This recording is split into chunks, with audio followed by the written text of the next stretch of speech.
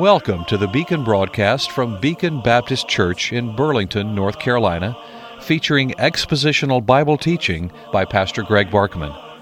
If you'd like to correspond with the Beacon broadcast, or if you wish to support this radio ministry, write to the Beacon Broadcast, Post Office Box 159, Alamance, North Carolina 27201, or find us on the web at beaconbaptist.com. beaconbaptist.com. The Beacon broadcast is supported in part by the gifts of faithful listeners. Now with today's message from God's Word, here is Greg Barkman. Amazing Grace.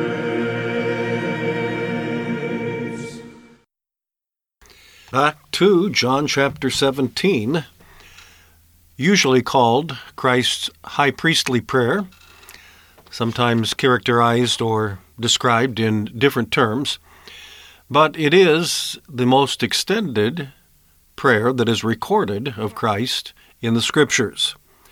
Not that he didn't pray longer prayers than this one, I'm sure he did, but as to those that are recorded for our benefit, this indeed is the longest.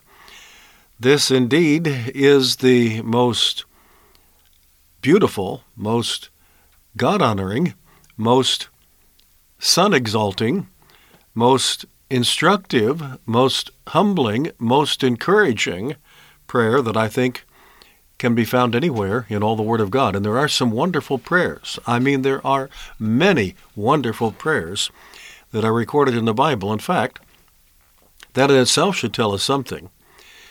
Prayer is important, and God wants us to pray, and God tells us how to pray, and God illustrates for us how to pray. And there are scores of prayers recorded in the Bible, and no two are alike, but we can learn from every one of them, and therefore this one is one to learn from as well as one to revel in and just to drink it all in and see what prayer is like when it's prayed by the perfect man praying to God, his heavenly Father. And we can't pray some of the things that he prays here because we don't fit in the same category as he does. We are all fallen sons and daughters of Adam, though when redeemed we can pray to our heavenly Father. And some of the things that Christ prays for here we certainly can pray for and should pray for. But he was not a redeemed Son of God. He is the eternal Son of God, and that's a great difference. And he is not a redeemed sinner, but he is a sinless one, and that too is a great difference. And so, yes, there are things here in this prayer that we can emulate, and there are things here in this prayer that we can just simply learn from. We can observe with wonder and praise and glory to God. And so, thank you for joining me on this Sunday, December 3, and thank you for remembering that we continue this ministry by the financial help of God's people, and we are in the last month of the year. Would God have you, perhaps, to send a year-end gift for the support of the Beacon broadcast? It would be a wonderful help to us indeed. John 17:1, Jesus spoke these words, lifted up his eyes to heaven, and said, Father, the hour has come. Glorify your Son, that your Son also may glorify you. As you have given him authority over all flesh, that he should give eternal life to as many as you have given him. And this is eternal life, that they may know you, the only true God, and Jesus Christ, whom you have sent. I have glorified you on the earth. I have finished the work which you have given me to do. And now, O Father, glorify me together with yourself with the glory which I had with you before the world was. And that is the first 5 verses of John chapter 17, and that is the portion of this prayer where Christ is praying for himself. You may recall that he prays for himself in verses 1 through 5. He prays for his apostles in verses 6 through 19, and he prays for all of his people in verses 20 through 26. You say, well, what about the rest of the people in this world? What about unbelievers? What about those who are unsaved? Does Christ pray for them? No, he does not. That in itself is instructive. He does not, and he says so explicitly, and we'll get to that in due time as we work our way through this prayer. Well, the first petition is that the Father may glorify the Son, and as we saw in the broadcast last week, that is with the cross in view. The hour has come. The hour of his crucifixion, the hour of his death, the hour that several times throughout the Gospels he says, "My hour has not yet come, but now it has."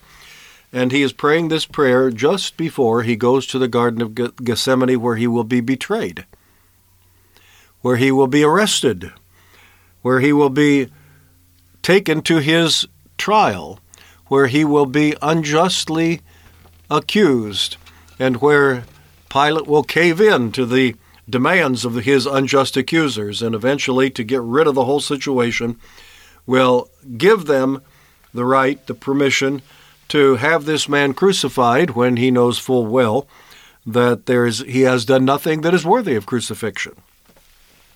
And so that's the hour that is in view. Father, the hour has come, and with this cross in view, glorify your Son,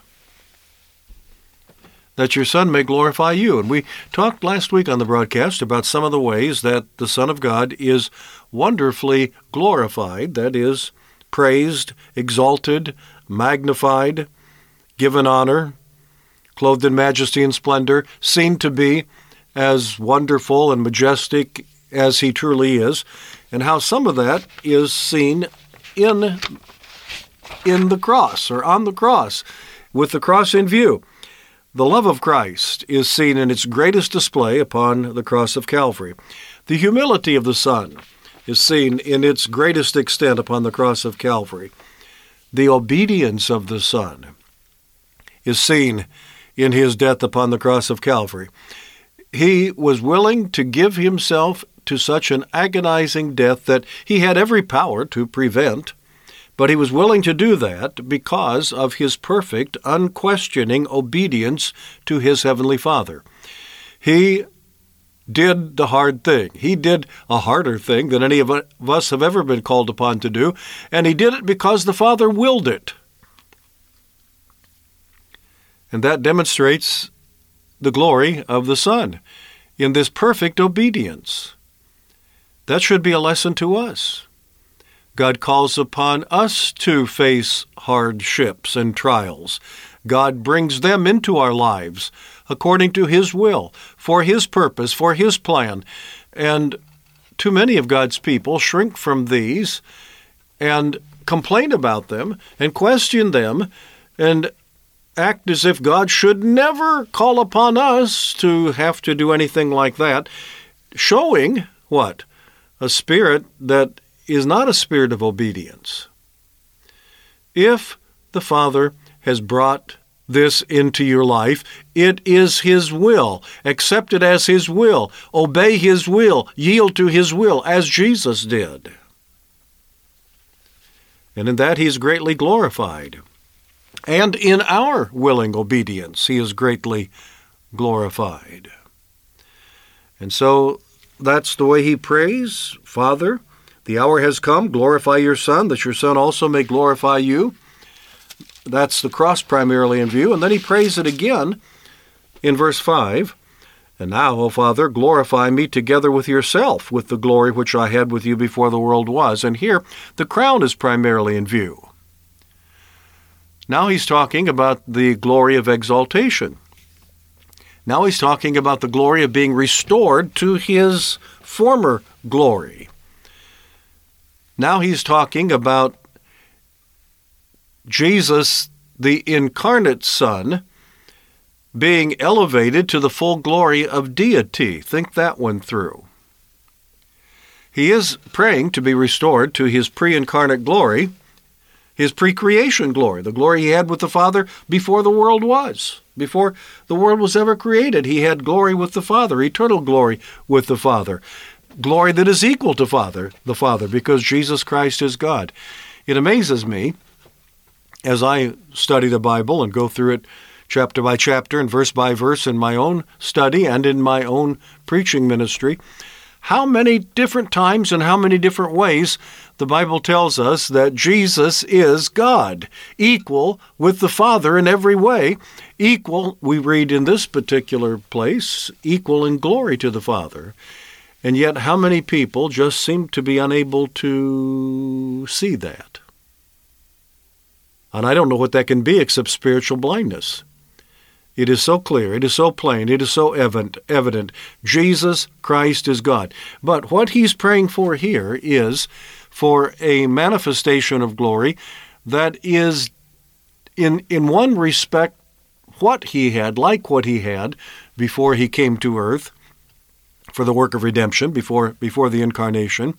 And on the other hand, is different from the glory he had with the Father before the world was created, in that now it is the glorified man, Jesus, who is the God-man, and his glorified humanity, which is now eternally part of his being.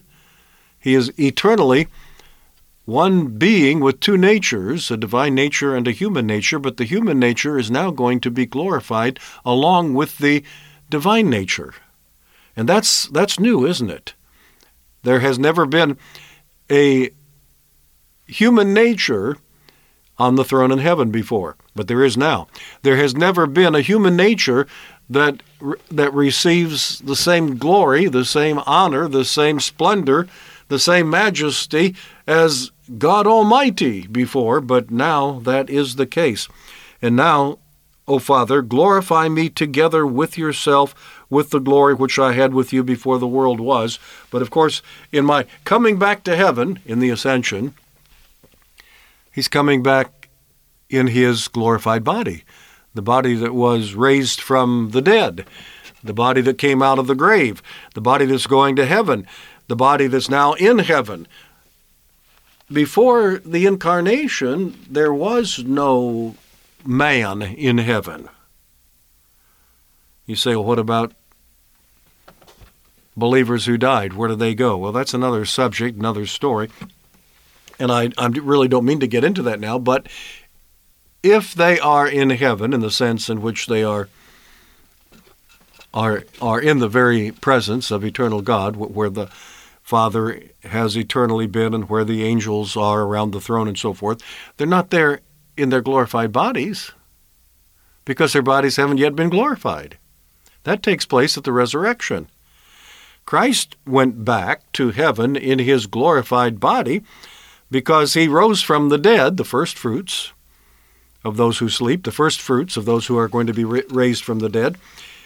He showed us what our glorified bodies are like by coming out of the grave in his glorified body and showing himself to his disciples in his glorified body, and then ascending back to heaven in his glorified body. And now it appears to me, I can't think of a contradiction of this, that it appears to me that for the first time there is a human body in heaven. Up until now, it's all been spirits, all been souls. God is a spirit, so he has not been in heaven in the body before. The angels are spirits, so certainly none of them are in heaven in a body. They can take upon them, as we know from Scripture, bodily features and bodily, a temporary body, evidently, in order to carry out their work, because many times they are mistaken for men. But they do not inhabit human bodies. They do not inhabit physical bodies. They are spirits.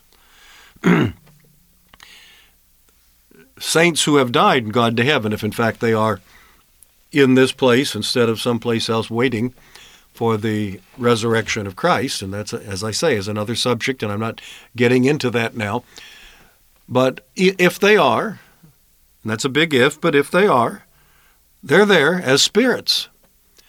Remember, in Revelation, the book of the Revelation, we find the spirits of martyred saints who are depicted as being under the altar in heaven. They're spirits, they're souls, they're spirit form.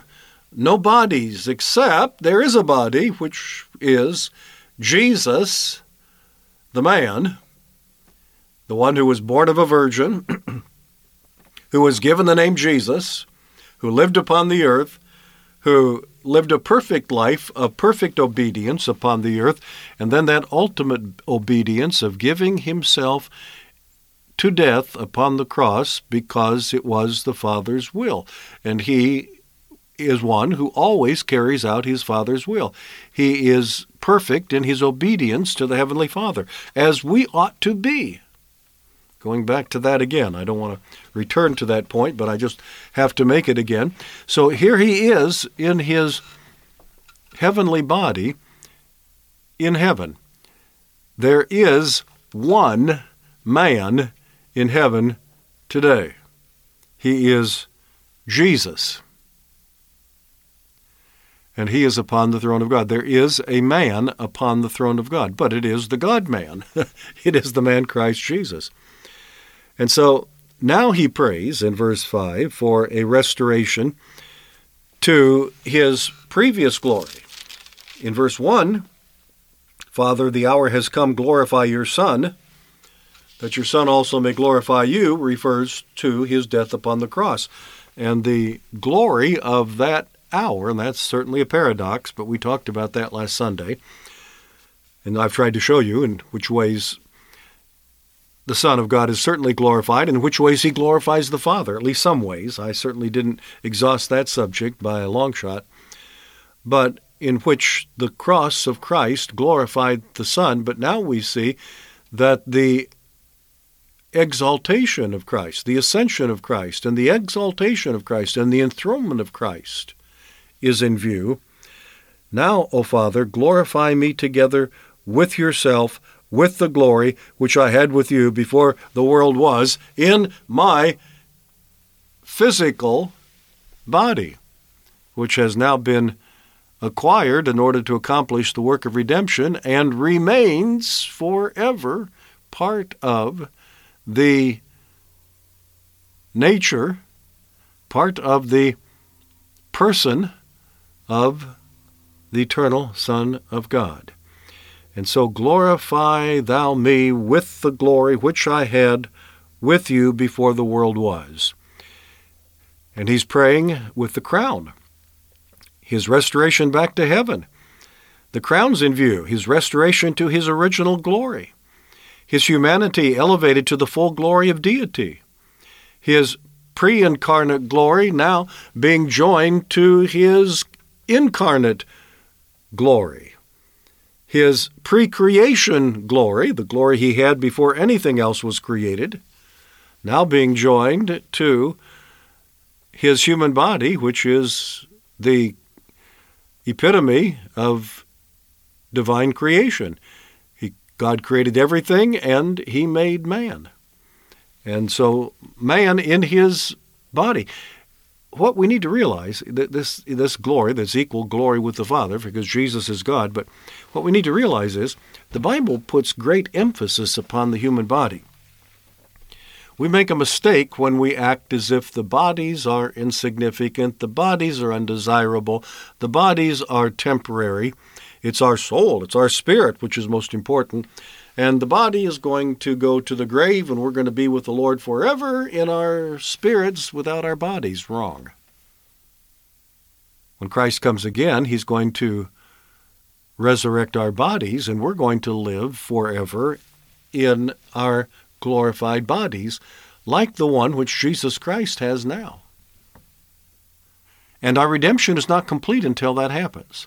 I'm sure I've explained this before, but I'll do it again because I think people don't think clearly about this or don't have a full understanding of this. And so this has been helpful to me and helpful to a lot of people when I put it this way, that salvation is in three parts. Part number one, living human beings upon the earth who are regenerated, born again.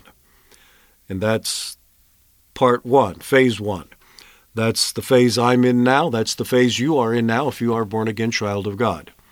Phase 2 takes place when we die and our bodies go in the grave and our souls go to heaven. There we are in heaven with our spiritual nature, our soul, our spirit. That's now glorified. That's now fully sanctified. And we're with the Lord in heaven. And we're there without our bodies, and yet it I think is clear to me that we're not there feeling that something's missing. We're not uncomfortable in our disembodied state, but in fact that's where we are. But we're going to have a sense of wonderfulness and wholeness. There's not going to be a sense, well, I'm here, but something's really wrong. No, when we're in heaven, we won't have the sense that anything is wrong, but our salvation is still not complete. And when Christ returns, he's going to resurrect our physical bodies out of the grave, and they will become glorified bodies like Jesus had when he came out of the grave, and our spirits going to be joined with our bodies. You can read about this in 1 Thessalonians 4, for example, and other places. And our spirit's going to be joined to our glorified bodies, and then 1 Corinthians 15 is a wonderful place to study this particular subject. And then we're going to be with the Lord in our glorified bodies. The body's important. It is true that our present body is damaged, seriously damaged by sin. It's also true that our present body is not capable of spending eternity with God in heaven. That's why Paul says in 1 Corinthians 15, this mortal, or earthly bodies, must put on immortality. They've got to be changed. Changed from mortal bodies into immortal bodies. Changed from sinful bodies, bodies of earth, into bodies of heaven. Bodies terrestrial into bodies celestial is the way that it's put in 1 Corinthians chapter 15. And so only when the Lord returns will we arrive at complete salvation. Only when the Lord returns will we arrive at third stage salvation. It's very accurate, I think, to say to those of you who are born-again believers who are listening to this broadcast, you and I presently are 1/3 saved. When we die and go to heaven, we will be 2/3 saved. But when Christ returns and resurrects our glorified bodies and joins them to our glorified spirits, then, and only then, will we be 3/3 saved. Only then will we be completely saved. But Jesus came out of the tomb in his glorified body. He is demonstrating to us what phase 3 salvation is going to be like.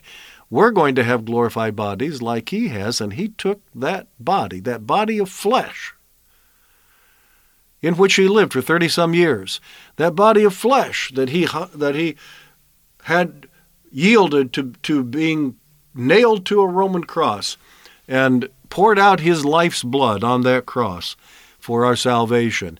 And that body, stiff with death, was tenderly wrapped in clothes and spices and deposited in the tomb and waiting for the third day. And then, as we know, up from the grave he arose with a mighty conquest over his foes. He arose.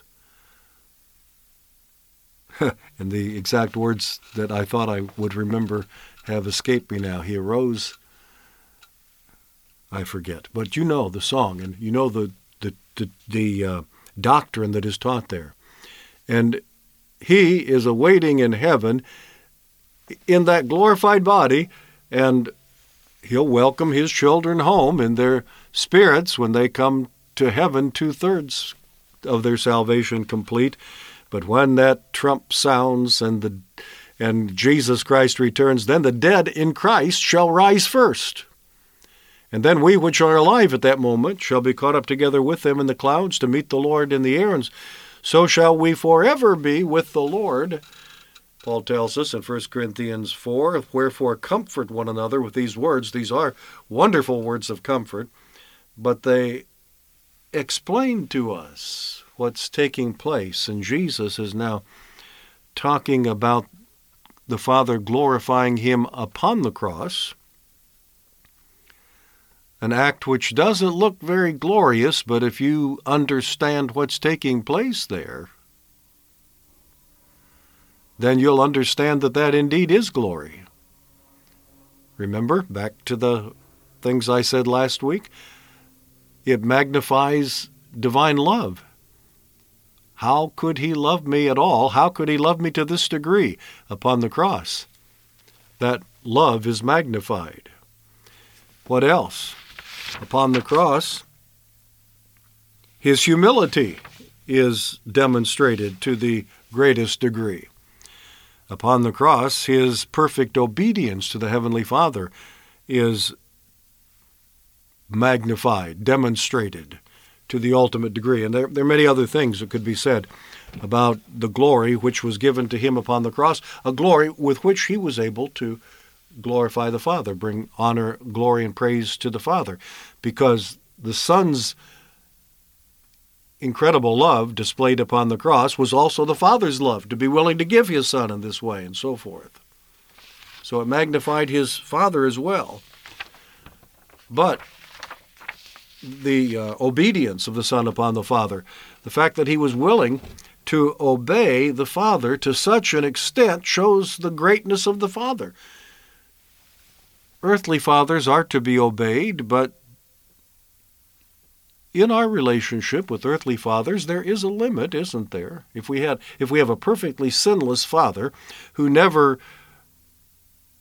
commands us, requires of us anything that our conscience will not allow us to do, then we would have a perfect obedience to our earthly father. But all of us know that in our Adamic sinful state, even the best of fathers sometimes give commands that are not God-honoring, and certainly sons and daughters in our Adamic state, even redeemed Adamic state, sometimes buck and rebel against the will of our earthly fathers. But if we had a father who was so wise, so powerful, so glorious, so gracious, so kind, so committed to our welfare that we could have confidence in him that he would never ask anything of us that was not good, and we yielded to him perfect obedience. In that yielding of obedience, we're magnifying him as well as demonstrating our own godliness by such complete obedience. Well, you see, these are things that Jesus did upon the cross that magnified both his glory and the Father's glory, but he also prays for that eternal glory. And we'll take it up again, Lord willing, next week. Until then, Greg Barkman saying good day. May God give you his eternal peace.